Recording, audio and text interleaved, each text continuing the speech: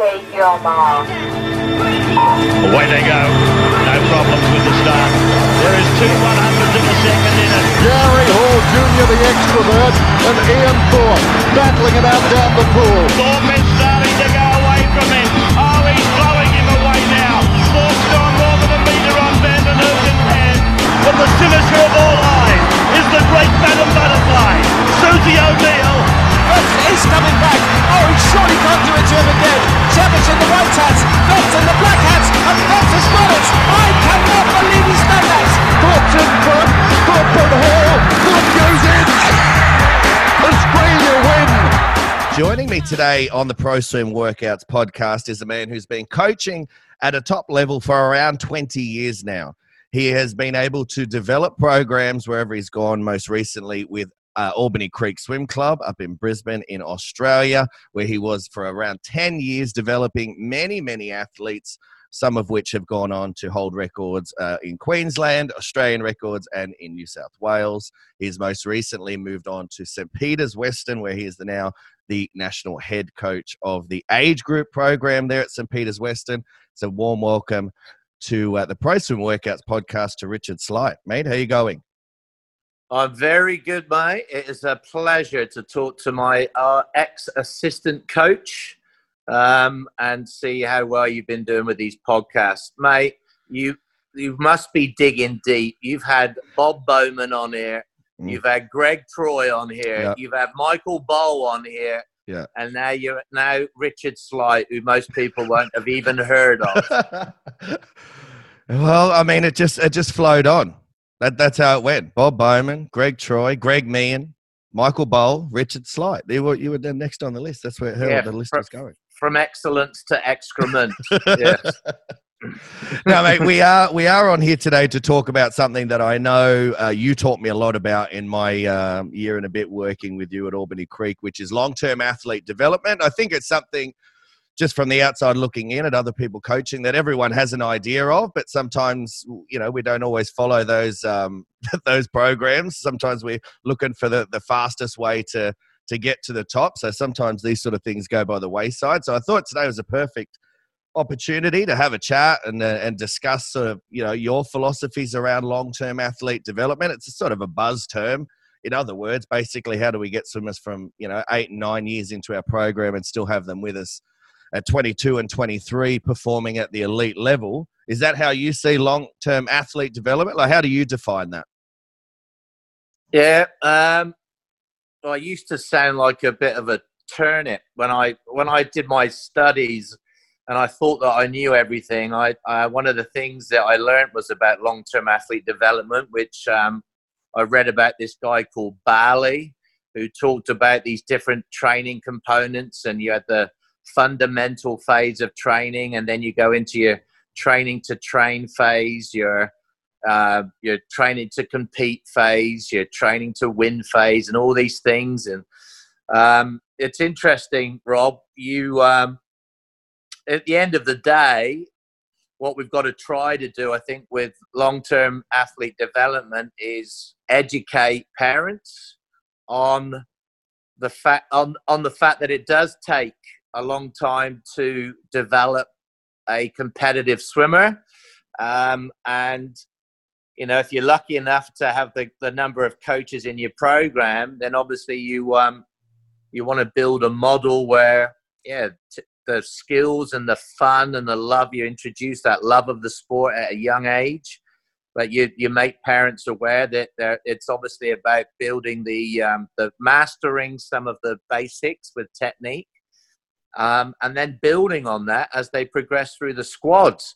I just believe that we've got into too much of a training to win mode of mentality at too young an age. And I think parents obviously just need to be educated on that. And we as coaches within our own programs, particularly head coaches, should take the lead on that. And educate parents on it. So, I think that's important. Mate, talking about training to win, how important is it at the moment? I'll get super specific about COVID-19 at the moment, and for a lot of people, they've been off, depending on where you are, depends on how long you've been out of the pool for. I'm talking to English athletes at the moment in the UK who are only just been back for 2 weeks. How important is it at the moment as a coach to make sure you look at your athletes, you look at where you are in terms of them getting back in, and you program accordingly, rather than looking ahead going, well, shit, I've got to get ready for this meet. We're going to start smashing them now to get them ready. Yeah, 100%. I know thankfully we've done a few workshops with Swimming Queensland, and a lot of the talks have just been on being very patient. The worst mistake we could make as coaches is trying to get them back into where they were, where we left off pre-COVID, as soon as possible. And what I found interesting, I did a 2-week, took my national squad over to train actually at Nudgee with David Proud, and we joined our national squads together. And although we'd done a little bit of coaching within our respective programs, we both said during the time that we worked together, the kids actually they picked their fitness up pretty quickly. But what we didn't want, the focus wasn't on to actually challenge them physiologically. The goal was to just use this time, because we don't have any major meets now until next year. Touch wood, if we can stay, if COVID, we can get that under control, and national events can go ahead next year. That's really the time that we've got now to build the foundations. I always feel at times that we're always chasing meets. We're always preparing the 12 weeks and another 12 weeks and another 12 weeks, where we actually had we've been given an opportunity to be a bit more patient, Rob, and work on, depending on what level, certainly with a national squad, whatever technical inefficiencies individuals have got, slow things down. Don't need to put the kids under high levels of stress. That's the best way that you can improve someone's fatigue. And work on skills, and obviously some land development work to complement what they do in the pool. But yeah, not to rush. Take your time. Mate, great advice. And now we've got a fair bit to unpack here, so I want to get straight into it in terms of that long-term athlete development plan. And obviously it starts with our junior athletes. And as I mentioned, you were Albany Creek for over 10 years. And although you were the head coach of the senior group, you definitely kept your eye over all the moving parts. And one of those was the junior program. What do you see as the key fundamentals in that area? So when the kids first come out to learn to swim, they get into the squads, what are the key fundamentals that you want your, assistants and junior coaches working on? Obviously, number one, fun. Number two, feel of the water. So just coming up with different ways for the kids to experiment, sculling, just fun activities. You can be creative, maybe even game activities, where the kids are, just experimenting. So that obviously then, in terms of the actual strokes that you're working on, body position, that's important first, just to get the right, the buoyancy, the body position, and then obviously, you've got to keep things simple. When I talk to my junior coaches, it's just about choosing a small number of drills, not that are simple to execute, simple to explain, and doing things over short distances. That's important. I think sometimes, just banging up and down and trying to get someone fit when they're 8 or 9 at the expense of technique is the worst thing we can do. If I had it my way, I'd move the bulkhead and set it up at 15 meters, and then just do things over 15 meters with young kids. Certainly the first group that come out of Learn to Swim. So they're only ever doing things in a pretty fresh, non-fatigue state, and that you're trying to develop good habits at a very young age. Young coaches don't get recognized or don't get paid enough for the job that they do, Rob. It's such an important job to teach the basics and put things in place before they obviously move from squad to squad. So keep things simple, do things over short distances, have fun, experiment with feel.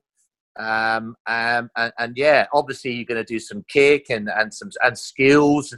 That's important with the starts and the turns on each stroke, but keep it simple. Mate, I'll throw this one at you because we mentioned before how important communication is with the parents and making sure they're on board and educating them as much as possible. You mentioned there the 15 meters. Now, I've been in situations myself when I started being a head coach at a pool where, we had a 15-meter pool and I put in put in the bulkhead at 25 and said, no, we're just doing short distances with good technique. That was met with some controversy from the parents saying that, no, they're not getting their fitness now. They're not getting worked enough now. How do you balance that? Now, I know you're right because, as I said, that's a philosophy that I share as well. But how do you sort of communicate that with the parents? Well, yeah, I mean, number one, you can get all the parents there with your coaches. And actually, I did this at Albany Creek a long time ago and actually explain why we do what we do, what the goals are of each phase, and how important it links in. You've got to make them aware. A lot of the senior kids, would love to go back in a time machine and address some of the inefficiencies that they didn't work on when they were younger. I think if you can potentially use even an older swimmer when you do the education with the parents, that would help. Lots of, I'm renowned for my emails. As you would know, I used to send a lot out to parents and try to keep them educated that way. Obviously, at times you're going to do things over, 25 meters. So I think, and it depends on the stroke that you're doing. It's certainly if you're doing a more complex stroke like flying breaststroke, I'd definitely be doing things over shorter distances. And initially at the beginning of any type of break from a holiday or whatever, the other strokes too. But there's no use fins, use things, a training aid that can help to maintain a better body position at times.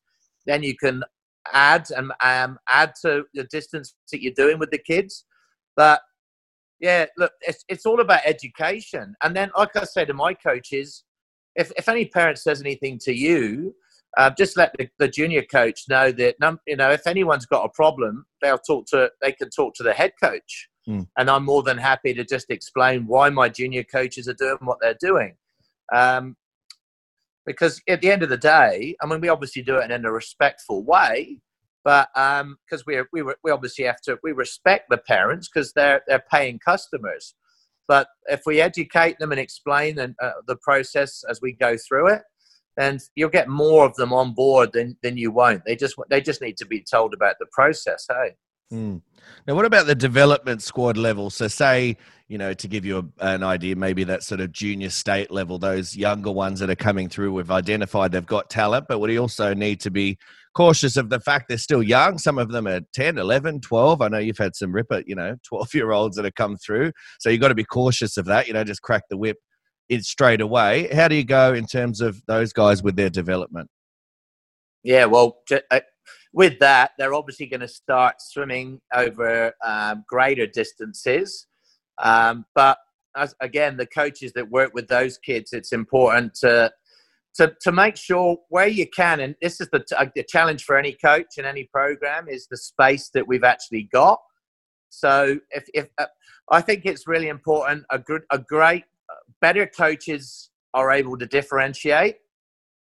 So as the kids progress, you'll go from more of a generic drill, 2 or 3 drills where everybody should be working on it, and then you start getting to a point where you can, we'll raise the level of from on the simple to complex spectrum.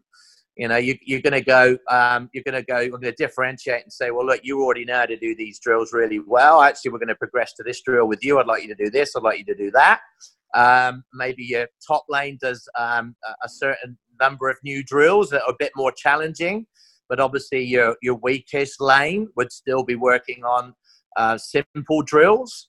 And obviously your better lane would be doing sets where you might be doing 75s and 100s, 125s, 150s if you're short course, whereas your weaker lanes are still doing 50s, 25s, 75s at most. You know what I mean? So you're still, and depending on what the stroke is, I still believe that we've got to make sure that what they're doing is they're doing it as well as they can, as often as they can. I hate seeing coaches, junior coaches, development coaches, whatever, doing fly with their athletes and they're just falling apart. So, for example, you're only pushing off and doing 4 strokes of fly and then going into either single arm fly to continue with the fly theme, or you're going from full stroke fly into easy free until you turn at the other end, touch with 2 hands, push off, and then go 4 strokes fly again, back into freestyle. So whenever they're performing that stroke, they're doing it with better habits. Yeah. You know what I mean? Yeah. Differentiate accordingly if you've got the space with the athletes you've got. But remember that still technique is a priority over the physiology. Well, we'll move on now to something that I think is one of the most important, which is that age group championship level. So for you and the swimmers that you've, been able to develop, say that Sam Short, Jamie Bayliss, Rebecca Jacobson, all of those guys came through, that, period of time with you and in being around you. I know that whilst you guys worked hard, you weren't necessarily flogging them. So, but, Sam was still going out there and knocking off Queensland records. So definitely still, the output was what you're after, but you weren't really flogging them in the background. How important is this time of, where they're 14, 15, 16, you're bringing them through? It's easy to get super excited about someone, and I'll use Sam as the example because obviously he at an age group level is beating, knocking off Grant Hackett, Mac Horton's records. It's easy to get excited, but I know in watching how you, worked with him, you were tempered in the way you did that program. Is that how you see it? No, yeah, definitely. It's funny because when I first started at Albany Creek, I inherited an open water swimmer in Josh Richardson, and my knowledge in distance swimming at that time was terrible. Obviously, because I just hadn't worked with distance swimmers, and I didn't know whether Josh would stay. There was a few other distance guys there, and some moved on, and I can understand why. And like with Josh, I had to learn. Talk to people, coaches that had experience in that field, and then you learn from watching your athlete, what they're capable of. And then obviously with the younger guys that were coming through, I think the important thing, is you obviously, number one is how many times they train. So, they've got to...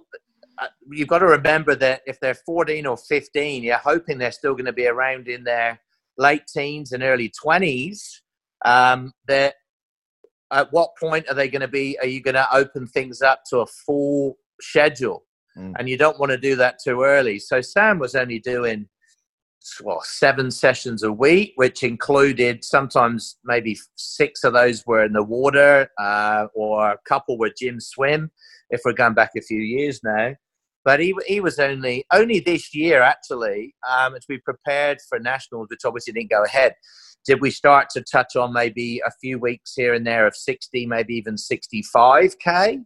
But most of the time we were touching on 50, and 2 years ago, and lucky if he was doing. And most of his main sets were 3 to 4K. So yeah, he certainly wasn't doing too much. He was doing more than he'd done, and you've got to make sure that progressive overload is obviously there. Yeah. And then just challenging him more with the sets that you're giving him. But no, I certainly never opened him up to too much volume, and I felt like he was getting success anyway on what he was doing. So I didn't need to change things too much. I feel like maybe if I wasn't getting the steps forward that I felt like we should have got, then I would have considered adding a session or increasing the amount that we did within the sessions he was doing. But he was progressing nicely. And with someone like Sam, very coachable athlete. But as quite a lot of the guys in my squad, I have to say were now, I guess. It's my last day tomorrow at Albany Creek. But even the guys in my 100, 200 group, we would have been 35 to 40K, more 40, I guess, than the last year or two.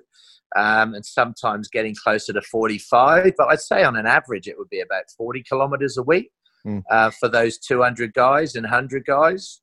Yeah. So certainly it just means that they've got room to still go. And that's important. And that's one thing I'm looking forward to with all my guys, even though I'll be coaching a lot of them now, is I know that they haven't done too much too early. Yeah.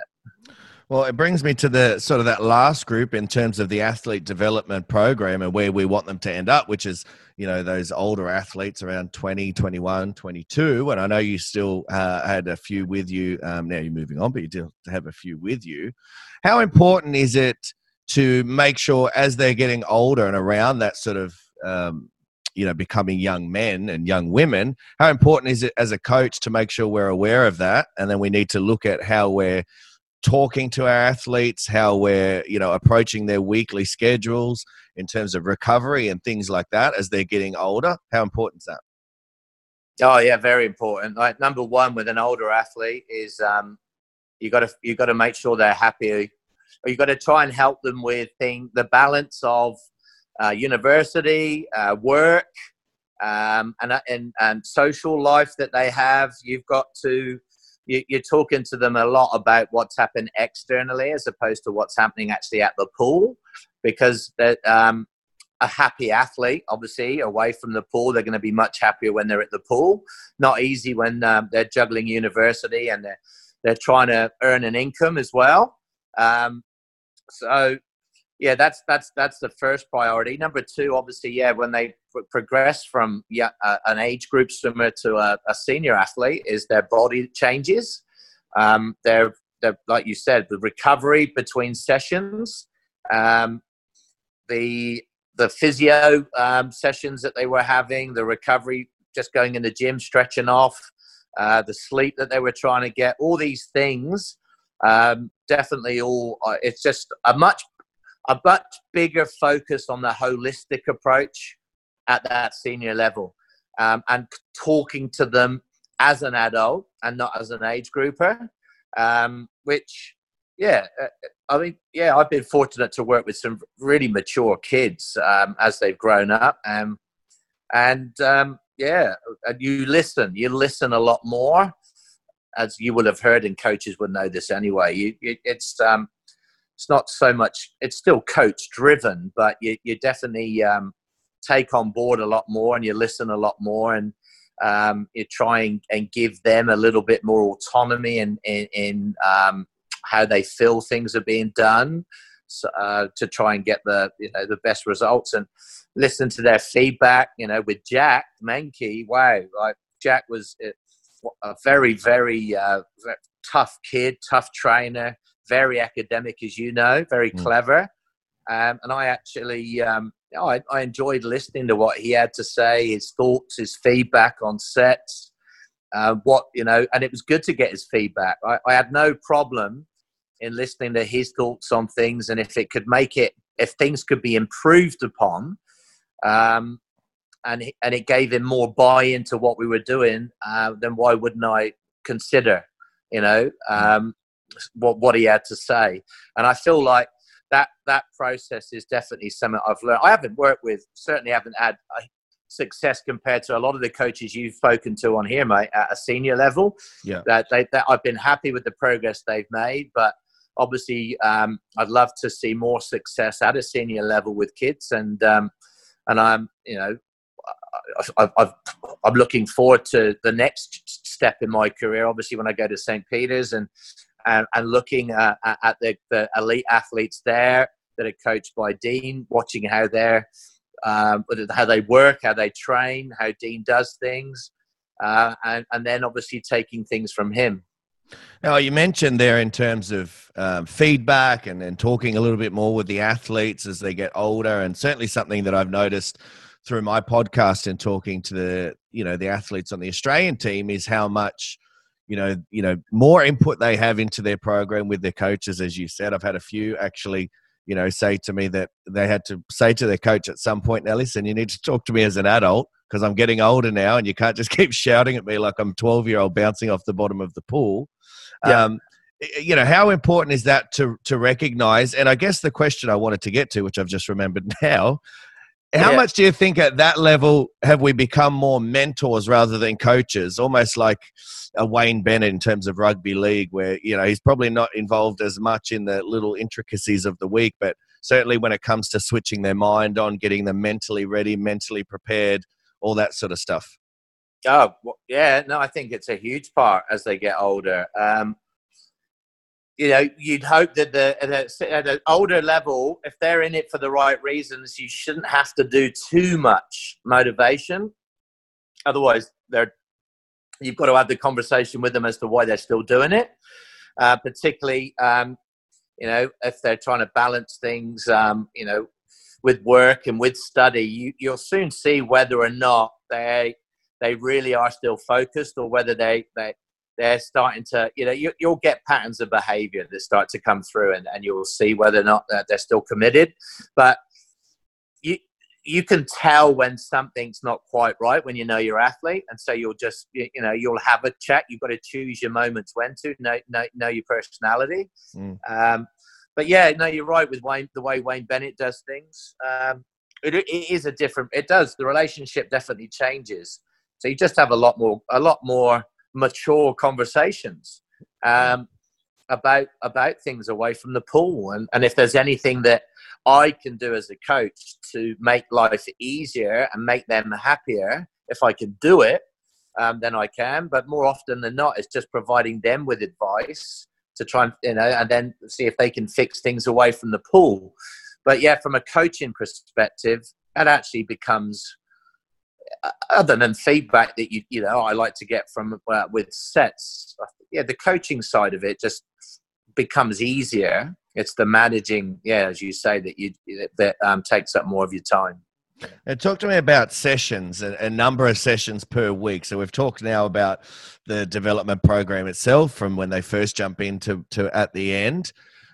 Say from that 8 to 11 years of age, how often should you be seeing a swimmer come to the pool, or does it depend on what level they're at?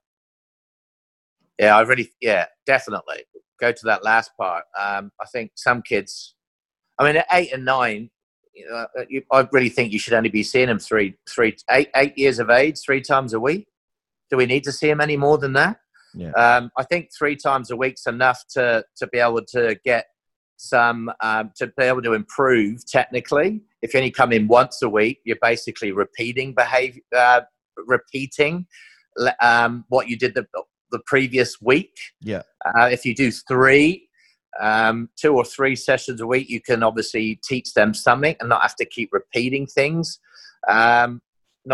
You will, and obviously to improve technique, but just it's not relearning all the time.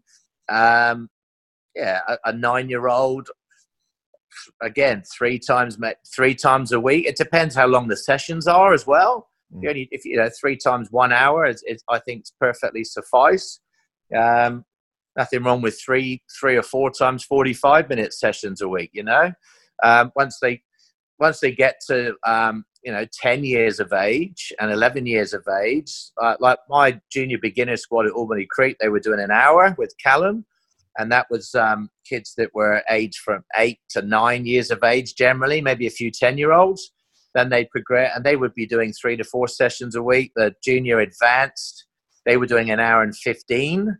And that would be maybe the youngest would be 9, but probably 10-year-olds there more so. And then they go to Matt in the intermediate squad, and they would then start doing an hour and a half, but they weren't doing an hour and a half of constant swimming up and down. It was smart. It was, and if you do it, if you extend the time to an hour and a half, they only really need to still come 3 times a week. Yeah, that's 4.5 hours a week.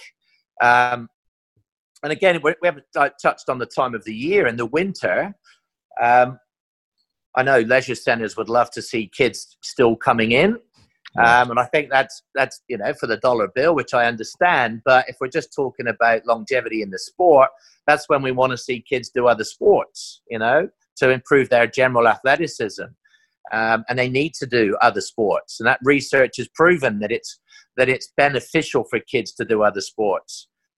So ultimately, if they specialize in swimming one day, a lot of those guys that do end up being more successful did do a number of other sports when they were younger. They didn't chase the black line. And you often hear parents say, oh, yeah, but my kid loves it. Well, of course they do. They're only 10. They love coming chasing the black line. It is fun. But they forget that in 6 years from now, when they're 16, if they have been exposed to too much too early, that's when then you're going to see the burnout. So you hit the nail on the head. I was just about to ask, how important is it that we guide the parents down that avenue in terms of when you're giving the information out for your program, instead of, just saying, this is your mini squad, your bronze squad, whatever, and then they can book into how many they want. How important is it to guide as a recommendation, how many sessions those guys should be doing? Try and relate it to the same principle as injury prevention, mate. But why do we do injury prevention? All right, to stop someone getting injured. Why do we do burnout prevention? Let's call it that. Yeah. To prevent burnout. All right. And the key problems with injury is that we expose them to too much with the wrong technique for too long. And then they end up having to visit the physio, and the parents get frustrated. The swimmer gets frustrated. It costs an arm and a leg. We need to be mindful. The psychology is so important. So, of course, we've got kids enjoying it when they're 10, and we want that, but we need to keep that. So when a parent says how much their kid is loving it, say, good, let's keep that and and be mindful and use our experience as coaches to say that we've seen it. I've made mistakes when I was coaching, when I first started. I had kids doing too much. I got too excited too early with young kids. I looked like a right muppet. Getting carried away on the side of the pool with a 9 or a 10-year-old doing well at a junior meet. And of course, it's nice to see a kid succeed, but we don't need to get too carried away, and we've got to think about the future. Right. Now, let's talk about us as coaches. How important is professional development? Now, I must admit this was something that I probably wasn't great at until I met you. And then, you really enforced upon me, not that I had to do it, but just the importance of doing it. I really did understand. And the whole idea of doing these podcasts and talking to people is about professional development for me. And I love it now. How important is it that we as coaches are seeking out, more information, different information, not just to, stick in our own heads, oh, yeah, what we think is right, but also looking out to see if we can, disprove what we believe. It'll either confirm or it'll make us think slightly differently. Yeah. Why wouldn't we seek professional development? Question mark. Why wouldn't we? Yeah. And I made I've always loved learning, and the learning side of things definitely outweighed the experience that I had for the first 10 years of the coaching that I did in Australia. And that was great in terms of where I am now, because I've been fortunate to have some great athletes come through the program, so that my experience now and my, combine that with my quals and my professional development, I would say I'm now at a 60-40 or a 65-35 ratio with my experience and my quals and the PD. Whereas when I first started, it was definitely 90-10, 80-20 of just I've got things on paper, but I didn't. That's no substitute for experience on pool deck. And then recognizing early that I needed to get out there and learn, I went after the mentors. And people joke with me. I know Michael Bowl. I got introduced to him. I'm surprised that the police didn't knock on my door. Bowley didn't get a stalking, whatever it's called, on me, because I was but basically trying to organize a coffee with him all the time, because I just wanted to listen to advice from him. And he was so accommodating, and he still is to this day. And I think we're very fortunate with the job that Drew McGregor does in Swimming Queensland is just phenomenal with PD, and with so much workshop opportunities. It's there on a tap for those that want it. And I think you do get to a point. I mean, I still read a lot. I talk to coaches a lot. And I think now I need to be more selective on the areas that I want to work on and learn more in. It's not so much of a holistic need, because I'm not, I've learned things in the last 17 years, but there are still, like I say, like there's people out there that send me lots of stuff to look at. And I still make phone calls to people fairly regularly to ask questions about things. But if we're going to continue to grow, mate, the worst thing we can do is remain stagnant. If we just because we may have had a successful meet, if we keep doing things the same way, it doesn't mean that we're going to keep getting them. And again, I'm talking from someone that still doesn't have a lot of experience compared to many out there. I'm just going on my own personal opinion on that. Like, if I keep doing what I've done before, I might get away with it for a while. So I need to learn, keep listening, find new ways. Vince Raleigh gave me great advice recently on the national event camp, the distance camp. You don't need to change lots when you see different coaches and see how they do things, but you might take 5% or 7% of what you see and add that to what you already do, and I think that was really important. And I like the fact that he actually said as well that don't just have mentors that are friends of yours and that are going to tell you what you want to hear and fluff your pillows. Find people that are actually going to tell you what you don't want to hear, because that's going to help you grow as well. And we shouldn't be frightened of that.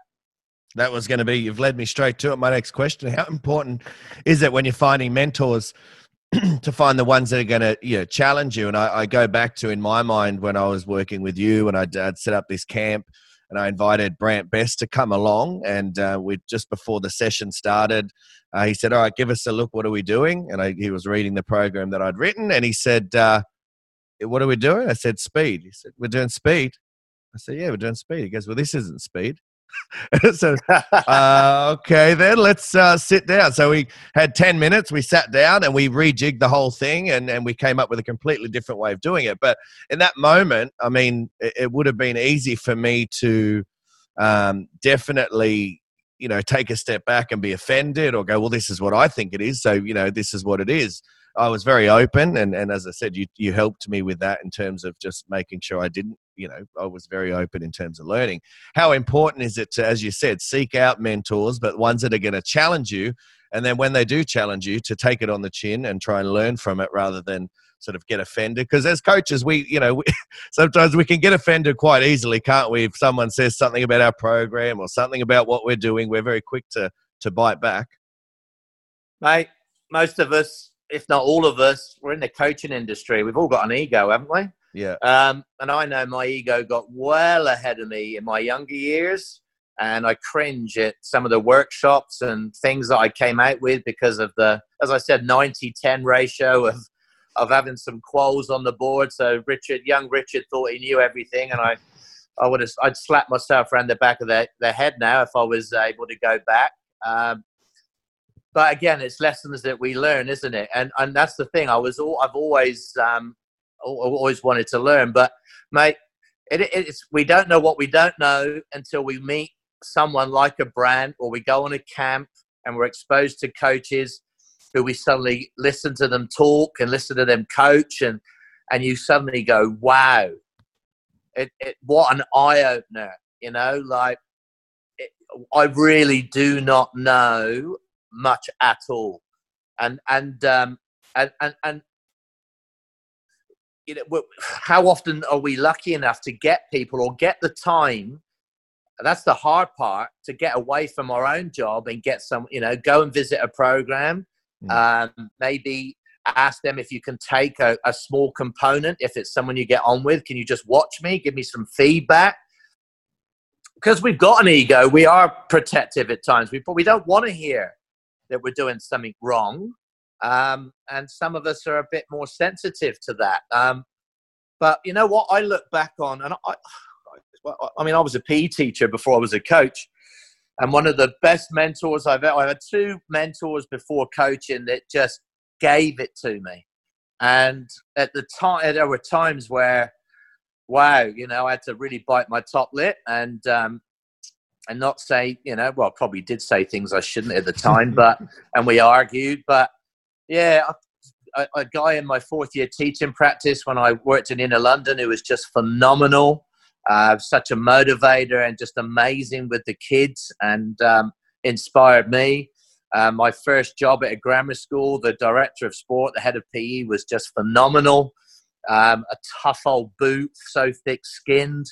And, yeah, he had a lot of fun nurturing a young Richard.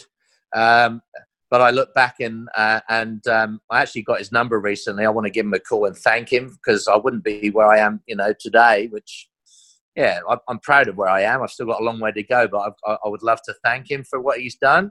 And then the mentors I've had over here that I've sought after. And, you know, like I worked with Doug Frost for a long time, and he's been fantastic. You know, he challenges you, and that's what we need. He'll certainly tell you if he doesn't like something. And you know what? He does, because you do think about it when they go away. You keep thinking about things and points that they raise. Brant Best has been a huge positive impact over the last few years. He's instilled a lot of confidence in me, but also, you know, been very open and given me some great constructive feedback. And yeah, just coaching. Just look, Queensland's just got such. I consider a lot of the coaches here mates, and we talk about what we do all the time, and ask and get opinions on sets, and they come back with, I do it this way and that way. So I pestered people all my life, Rob, with text messages and sets that I've done, just because I love to get people's feedback. Yeah. In keeping with the theme, mate, of coaches, how important is it to have the right coaching team around you in your program? You've been fortunate enough, I want to, you know, big note myself, but to have some pretty good assistant coaches at Albany Creek. But how important is it, in all, you know, seriousness though, to have the right team around you, to have the right balance, to have the trust in the people around you that they're driving in the same direction that you are? Huge. And as you say, I have been very fortunate. I go back to the days when I had, you know, Mick Lewandowski, so keen, so passionate. He challenged me in terms of questions all the time with the sets, and that was great. I love, you know, people that you work with that ask you questions. They want to learn, because it keeps me on my toes to find that, you know, to challenge my own thought process. I had Winnie, you know, who when Paulus took the job over here leading Swimming Queensland, she worked as my assistant, and wow, what a woman, you know, such a strong character and so much knowledge, you know. Like, I learned a lot from her. And I don't think there's, you know, like, I was in a position where Winnie didn't want a high performance role. I mean, she had the knowledge to do that. So she was happy to work as an assistant, and I was fortunate that she came on board next to me. So I was very lucky to be able to learn some things from my assistant coach. And I'm sure, you know, just there were little things here and there that she would have picked up from me. But yeah, then obviously yourself that came on, and you know, I knew that you were very, very keen to learn, and we, you know, how often did we used to go and eat the wrong food, and that's why we sit at quite a healthy weight these days. But that was all. But the reason we're at that weight, Rob, is because we just enjoyed chatting about swimming, didn't we? So we used to go and talk, and that was great, and I loved it because you loved it, and you got excited, and I got excited, and Andre as well, that's obviously been working with me. The same thing, very passionate. And the junior coaches as well over the years have all been great. They've all The parents don't see it, but they've all asked me lots of questions. I've given them lots of resources to help them. So, yeah, you want a culture. It's all about culture, not the culture, not just the team, the swimming culture you create, but obviously the team culture with your coaches, your committees, and hopefully you've got people that in the management and the club that are supportive as well. But yeah, mate, I wouldn't be where I've got to without all the coaches over the years that I've worked with, right the way. And let's not forget Learn to Swim coaches as well that have, in the time that I've been there, that have come through, and one or two that may have touched my program but they've gone into the state squad. We need to thank those coaches as well for what they've done with the kids at a younger age. Now, mate, listen, I get in trouble from you a lot and a few of the other mates in terms of when I'm doing podcasts, and I don't ask enough specific questions, you guys say, about the programs or about sets or things like that. So there are going to be coaches out there from many different countries who are going to listen to this, and they're going to be, wondering about maybe their own. Do you actually think that, Rob? I reckon quite a few have turned off already. No. Oh, please, mate. They are loving it. The views would be going right up. So let's talk about program specific. And I know in being, as I said, with your program for a year and a half, I know how well balanced, say, that senior program was. Give us a run through, of your typical week in terms of Monday to Saturday in that, national squad program. What would your week look like through there? Yeah, well, Monday mornings was always speed.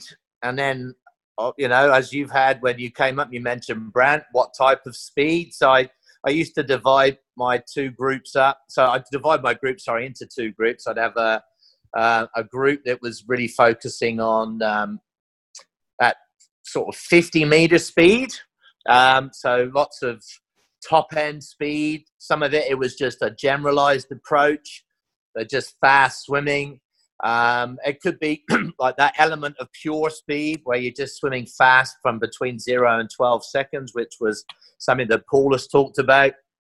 But then obviously progressing that and doing stuff between 20 and 25 seconds, which I used to call like anaerobic capacity 1. As you know, I kind of divided things up, and only because I just made it a bit simpler in my head. If it was 20 to 25, all right, that's ANC1. If it was 25 to 30, maybe ANC2.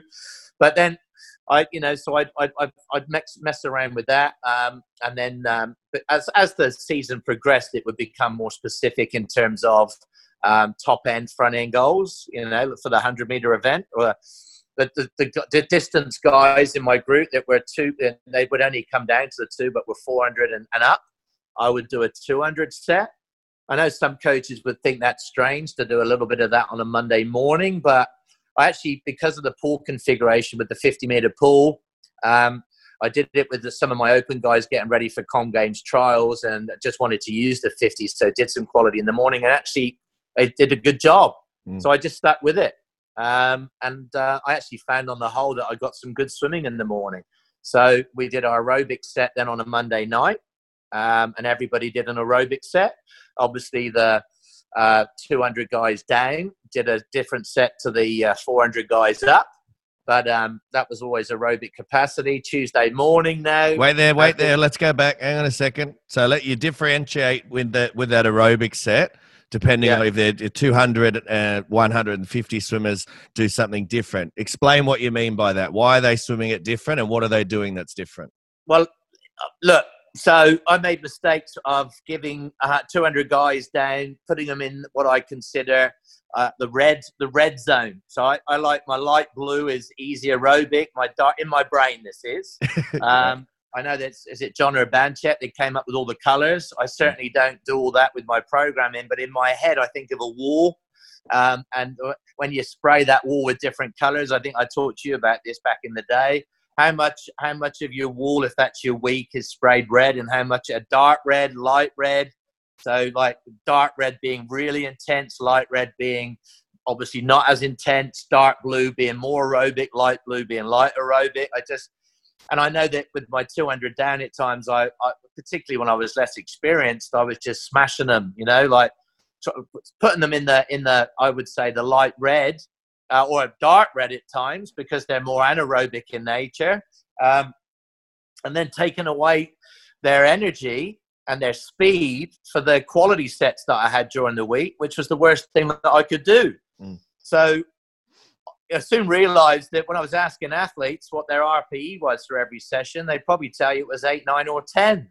And that's the worst thing you can do. So I guess, again, with experience and with the help of some great mentors, you realize that, you know what, my 100, 200 guys are going to do a light blue session today. So they're going to swim at 4, 5, and 6 RPE, most of the time, and descending RPE 4 to RPE 6, and that's out of 10 being extremely hard. And I've got into RPE in the last 6 to 8 months, and it's just something that I've worked with and my athletes got used to, and that's why I use it. But RPE you're looking at A1 and A2 swimming, all right? If you've got more of an aerobic-y type of swimmer at that 2, maybe does the 4, then I descend to A3. Your distance swimmers, you'd be descending to threshold and spending more time at threshold, depending on the time of the year and the block that you're in. You understand? Yeah. Because that's bread and butter for them. You know, it doesn't break them down. So, and again, you then work out with the individual how much of the threshold that you can give them as you progress through. But you know, you'd only be looking. I did go mainly 3K sets with my 200 guys down. Now and again, I go above that, but generally, I'd say I average 3K sets for most of the prep. And obviously, my distance guys, I could get up to 5 or 6K with some of the main sets that we did there. But yeah, that was the Monday afternoons, mate, and obviously progressed through. And then when you get to the back end, you get into your sort of your race phase before a major meet, you back off with the intensity of the aerobic. It just becomes maintenance because your focus again is still on that race pace. The days that you do your race pace stuff.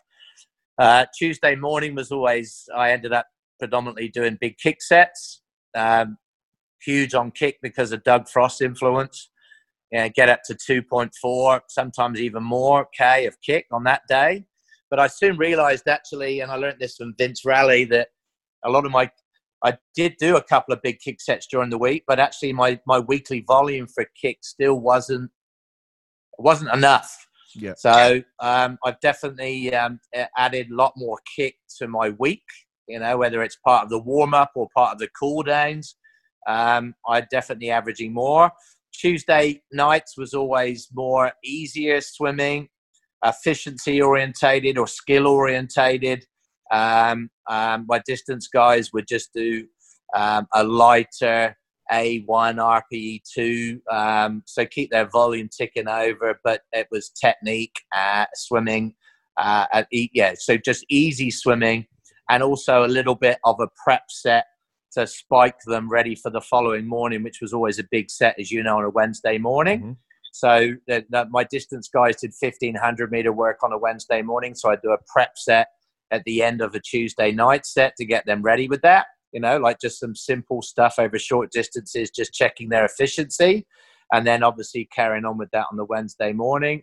The same with my 200 guys. We do a little bit of 200 prep work as a setup set ready for Wednesday morning when we did the 200 set with them. So I had 2 groups on a Wednesday morning, long course, and my assistant would always help with that. You know, as you remember, you might get the 200 group or you might get the distance group. I would write the program and then off we go. Sometimes, as you know, I kind of just go with the flow, which might have frustrated my assistants, kept them on their toes. But no, it was just sort of, I guess, I just got a feel for where they were at and what we needed to do. Wednesday afternoon was they just came in and did a gym session, no swim, with the strength and conditioning guy. I didn't come to that. I thought it was important to give the kids a break from me. And then Thursday morning was kick and pull.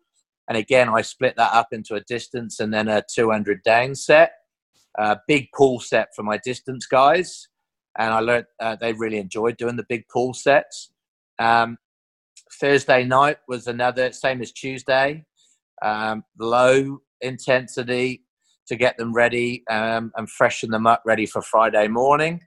Friday morning was always the 400 and up went a 400 set, and the 100, 200 guys would do it would either be a 200 back end set or a 100 back end speed set, end of the week, back end of the week, depending on what phase we were in. Mm-hmm. And then Friday night was off, and then Saturday morning would generally actually be more of I actually ended up more of a combination set. It was more aerobic I touched on some pace over very short distances, certainly not enough to fatigue them. And I found then that they had Saturday and Sunday to recover before we went back into the start of the next week again. And they did gym after training on Saturday morning. And you've always found that's pretty well balanced. I mean, as we've been talking about recently, and I've sort of carried on that sort of a program, but had a slightly different approach just based off my circumstances, with not probably having the right team around me, and especially at the moment during COVID-19, where certain coaches can't even get on deck because your bosses won't let them, so you're kind of stuck on your own a little bit. So how important is it to, obviously that works for you, but as coaches out there that are listening to this, to differentiate though and go, okay, well that might work for him, but he had 2 or 3 coaches around him definitely on deck helping make that happen. So I like his idea, but I've got to taper it to sort of my own approach as well and what works. Mate. Well, you have to take number one. I had to look at number one, configuration through the week. Number two, I just had to look at the guy. Yeah, you've got to look at the cattle that you've got in front of you. So I just knew there was no point really in doing 50-meter work with Sam Shaw on a Monday morning. And therefore, that's why I started with, well, what speed shall I work with?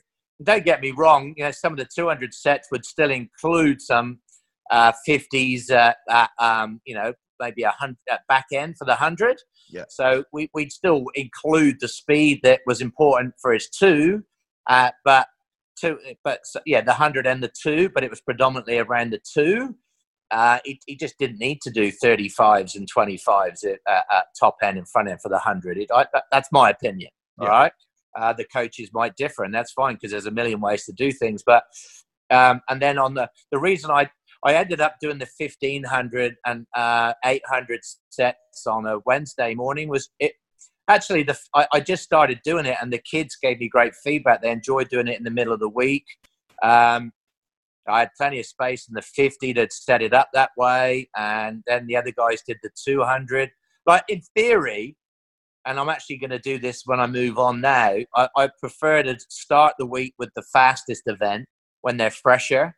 Yeah. And then the next event that they do when they're, in theory, when they're starting to get a bit more fatigued, in the middle of the week. Mm-hmm. And then you go to what can you get out of them at the end of the week. Yeah. So I get, common sense wise, if you want that, for me, I'd actually go, more the 50 for the 50, 100 and 200 swimmer, then the 100 in the middle of the week, and then the 200, towards the back end of the week somewhere. Mm. But again, that's just what I do. And I've had some success with it, but it certainly doesn't mean it's the right answer. And there's plenty of other coaches who've had a lot more experience that would do a different way, which is great because I like listening to those people. And I'm sure whatever I've got in place at the moment will evolve even more over time. It's just something that's worked and I got very comfortable with and felt confident in, Rob. That's important. Whether it's right or wrong, I just felt very confident with it, and so did my athletes. So, that's really important. Right, I'm going to take another leaf out of your book now and ask you about some sets, some programs. Now, I know for the 1500, because I used to get to I was very fortunate enough that you'd give me the 1500 set more often than not, and I used to be able to work with Sam and a few of the other boys, Lockie Blake, and it was fantastic because you could just rev them up and they're just ready to go every time that they were ready to smash it. What are some of your favorite 1500 sets? Yeah, good question. I like, so I'll have to take a set which I haven't designed. Well, I've just manipulated. Sometimes we see sets we manipulate. So I know Dennis used to love doing a set which was a 50, a 150, a 100, a 200, and do that 6 times on a base. And I saw him do that on an event camp and asked them to try and hold a pace. And that would be on the camp. It was a 50-second base. So the 50 was on 50, the 150 was on 230, the 100 was on 140, and the 200 was on 320. Lots of rest after the 200. But your goal would be to try and swim, trying to hold close to race pace for the 15. Yeah. So you got double race distance, and that's a Michael Bowl thing. Loves double. I remember him talking about double race distance, and I try to think about that in terms of when I design sets. But I watched swimmers holding race pace for that set, and it just gave me a few ideas on what I could do with that set. Do it 6 times. Early season, you're 50, but you could obviously go the 50 at pace because it's only a 50. Do you do the 150 at pace plus, the 100 at pace plus, and the 200 at pace plus? You know what I mean? Yeah. And then the second set, you would descend it. So you descend sets 1 to 3, sets 4 to 6 from pace plus down to pace on sets 3 and 6. If it's really early season, it's still pace plus. Or is it you're not doing pace, you're just doing it from some coaches will just go, well, we're going threshold, or we're going A3 threshold, and VO2, and use those modes of physiology. But I do like that set because I think you can really manipulate that as you go through. And when they get really fit, you can go 2 sets at pace. And I like to then set 3, I like to go to the 200 at pace, the 150 at faster than pace, the 100 at faster than pace again, and then open up on the 50. Yeah. And manipulate the cycle. So you're really asking them, it gets tough. You can obviously change the base to make it more demanding, but still get them to swim at pace. It's up to the coach, to be as creative as they want. I like to do sets where they would go like a 100 on 130 at pace. So let's say they've got to go 104, right? That's their goal pace, and they're good. They're in pretty good shape now, and they go 104 on 130. And then they've got to go 104 on 125, and then 104 on 120, and then 104 on 115, and then 104 on 120, and then 104 on 125, and then 104 on 130. And then you might swim that off a 200 and go through that 3 times. So you're swimming lots of pace at 104, but you're obviously getting more rest and then less rest. And it's a good way of then building into just holding pace on less rest. Eventually, when you're down on 115 cycle for all of them, again, it depends on how you want to do things. But I like doing that as you get closer towards the major meet. The standard 31s on 130 or on 120, holding trying to hold race pace gives you a good indication. That's a good test set. I know some coaches in the past used to use that every week, but I try to mix it up a little bit and just repeat that now and again. It certainly gives the swimmer more confidence. What else did I like to do? Obviously, if they're pretty fit, 150s. Yeah, because obviously you can manipulate that. There's so many ways, Rob. That's why I like it, And again, it depends on the phase. 4 150s at pace plus, 3 at 150s at closer to goal race pace. 2, again, depending on where they're at pace plus, and then 1 at pace, or is it 4 at pace plus, 3 at pace, 2 at faster than pace, which is challenging, and then 1 open right up. So you're actually getting progressive overload that way. Sometimes I know I've been asked, you're just swimming at pace. What about creating that overload and that's, going quicker than pace? So I definitely finish sets off by going faster than pace more than I used to now. Yep. You know what I mean? I think with you would have seen just lots of distances, above and at, and sometimes below. But I definitely go a bit more below when I can and when I feel they're ready for it. But hey, mate, that's some. We could talk all day about sets and. I was just about to say, we could talk all day. I remember when you came to my house and the footy was on, and I love my footy, as you know, but even halfway through the footy game, we end up at the table going with a pen and paper, writing out different programs and coming out with different ways to go. So I definitely know we can talk about sets all day, so I don't want to go in the 4 and the 2. Give everybody, I guess, the other spectrum. What about 100 set, say a back end for the 100? What would you be looking at? Yeah, well, that's, again, Brant's been good with this, but I think you could do sets where you're just early season and you know that you can't hit a top end front end goal off a speed chart, for example. A back end segment is more realistic, and depending on whether you want to be general early on or you actually want to link it to the speed chart and go, you know what, your goal time is to go 60 on your 100 free. Well, push a 50 to the 85. This is your goal back end target for 50 to the 85. Why don't we see if you can push that at the moment and do so? Just do a 50 to the 85 at that time, and then swim off back to the starting point again. But I would start with a 50 to the 75 first. Swim that off, maybe 75, then a 50 to the 85. All right, yeah, that's your target, and maybe I'd like to get some rates on that. I've got better with that because I want to build their efficiency, as you know. I call my first phase stroke rate awareness as opposed to general preparation phase now. Like teaching them rates over race distances that are achievable, and then over time you obviously increase the stress, but hopefully still they're able to maintain the efficiency that you've discussed is what, your athlete, what rates they need to swim at in order to hopefully achieve their desired goal time at a major meet. You understand? Yeah. And then start creating, because back end needs front end stress. So dive at 25. And I'm not too worried about that. As long as the front end is at that 25 is easy speed.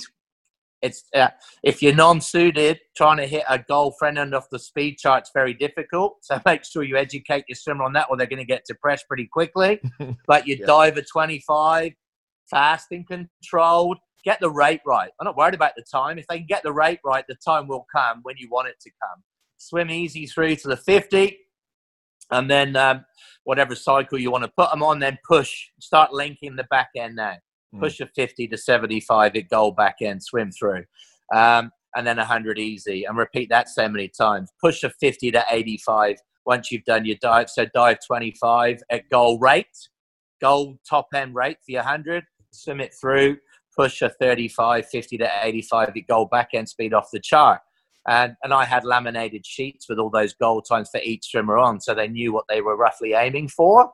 But again, yes, you'd give them a time depending on how you set your set up, but I get rates where I could as well, so that they could see that they had a progression in their stroke rate on that back end, as you want them to build their rate a little bit, obviously, as they come home on their 100. So you're giving them that information so that they learn. That's not easy. It's not easy. People often ask me that. How the hell do you get rates? You've got 15, 20 kids. I know some it's very difficult. I've only had these conversations, and again, it's only my opinion. I think we use the stopwatch too much in terms of time. Why don't we forget time and focus more on stroke rates and stroke length? We get them to get counts at times because they're so used to just time and us shouting out times. Yeah. So build the efficiency. And then start to introduce the time with that, and still give it now and again, but sell your swimmers on what you're trying to build. And if there's an end goal, well, we want to be efficient with the time. Let's be patient and get there slowly. You understand? Yeah. So and also with Brant, neuromuscularly, I've learned a lot about neuromuscular patterning. So try to create sets where the stress, the fatigue before the back end target that you're aiming for is neuromuscular patterning. It's on the right rate.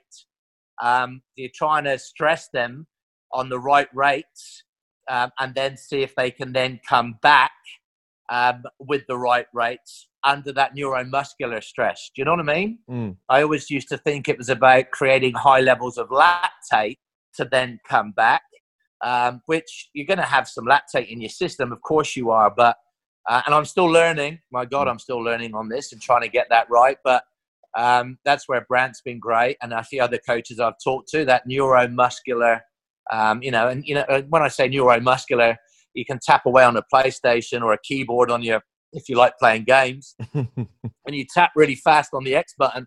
You keep tapping, eventually you're going to start misfiring. But if you practice firing each day for a short period of time, you should get better at that. That's your neuromuscular patterning. That type of stuff sounds fancy, and I'm not fancy. Sounds academic, and I'm not. But that's just the term. And now and again, we throw it in there just to sound impressive, don't we?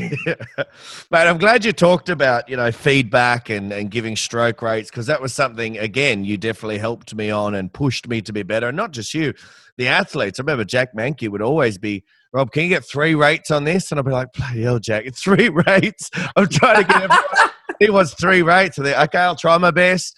But it forced me to try and be better, and it forced me to be switched on. And absolutely, I think the athletes appreciated it. He'd always come and thank me at the end of the session because he knew how hard that was to try and give him 3 rates, 1 at the beginning, 1 in the middle, 1 at the end, whilst also, getting everybody else. You were also very, influential on making sure I was recording with the iPad and giving visual feedback where those sort of swimmers need it, because not everybody, can take that sort of, feedback just verbal. Sometimes they need to see it because, what I'm saying isn't cutting through. How important is that feedback, whether it be visual, whether it be, what we're saying to the swimmers? Yeah, look, sometimes it doesn't work. Sometimes, excuse my dogs. Sometimes it's I think, like with Jack, he loved it. He, as I said to you, he was very clever. Yeah. And he really understood the process and how important rates were. For some athletes, you didn't actually need to give them as much information as I gave Jack, because it just went in one ear and it was too much.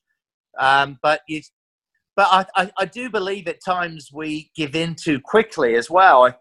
Oh, no, I can't do that. Oh, that's just too complicated.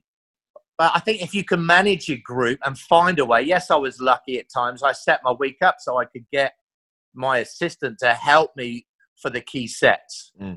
Because you've got to give that to your better athletes. I do believe that younger athletes at 11, 12, 13 should be taught what a stroke rate is. It's a trainable skill. Yeah. They need to be made aware of it. They need to stand next to the coach when the coach gets a rate and see what it means. What is a stroke rate? What does it? What is it? Get a kid to swim with a really fast stroke, get that rate, and then swim really slow. So they just go, okay, I understand that part, and then have some fun in games around swimming fastest 25 with your lowest stroke rate possible. Create games, make them efficient, a coach needs to be excited by that process and try and be creative. And then at our level, they of course they need to be familiar, and we need to provide that information to them. Not every single day and not all the time, because it will wear them out. Remember, they go to school for 2 hours. They train with us for 2 hours, go to school all day, come back to us for 2 hours. You keep just harboring away at process, you're going to drive them nuts. And they're going to come away from that and not enjoy it. And I know, like Barry Prime, I remember him saying to me years ago that he had a couple of sessions a week where he hardly used his stopwatch. The kids just swam up and down. It would obviously be more of a recovery orientated session. You don't need to be, there's got to be times where we pull away and just let them have a mental break. And then there's got to be times where we're obviously trying to give them the information that they need and we feel is warranted. Yeah. Well, mate, listen, we could talk all day, as you know, and quite often haven't we? quite often we do. But I think we'll wrap it up there. And firstly, as I said, I want to thank you very much for coming on. You're a busy man. You've got many meetings and people to talk to and things to do, and you've got a lot on your mind. I know, as I said, you're about to go into a new venture, which I wish you all the best with. But hopefully people, have gotten a bit of information out of this. And as we know, as coaches, mate, we listen to an hour and a half. We might not write everything from the hour and a half down, but I definitely know certain bits of information is going to stick with certain people out there. So, mate, thank you very much, and all the best with your new gig at St. Peter's Western next week. Yeah, thanks, Robbie. Hey, thanks for having me on board, mate. It's such a learning process, isn't it, as a coach? And if any of the advice I've given can help anybody, that's fantastic. And I will continue to seek professional development. I'm really looking forward to going to St. Peter's. That program now is evolved holistically from learn to swim through to high performance. And the link with the school there and what it encompasses is key to that continued success that they have there. And I really hope I can add some value. The coaching team there is phenomenal, from Stewie with the juniors all the way, up to Maxine that works alongside Dean there, Scotty that's going to be working with me. It's just, a very exciting opportunity for me. I'm going to get a lot of PD, some fantastic kids to work with, and I'm really looking forward to it. But thanks very much, my friend. No worries, I would love to say this. You'll probably edit this anyway, but I love to see how well the podcasts are going. You've really opened up communication through coaches and swimmers with what you've been doing, mate. And it's been fantastic to see. You're doing a great job. So good on you, mate. Well, thank you very much. And no, I will not edit that out. I might actually make that a piece. Highlight that and put it at the front, at the back, and in the middle. So no, thank you. Love it. All right, buddy. See you, mate. Take care. See you, buddy. Bye.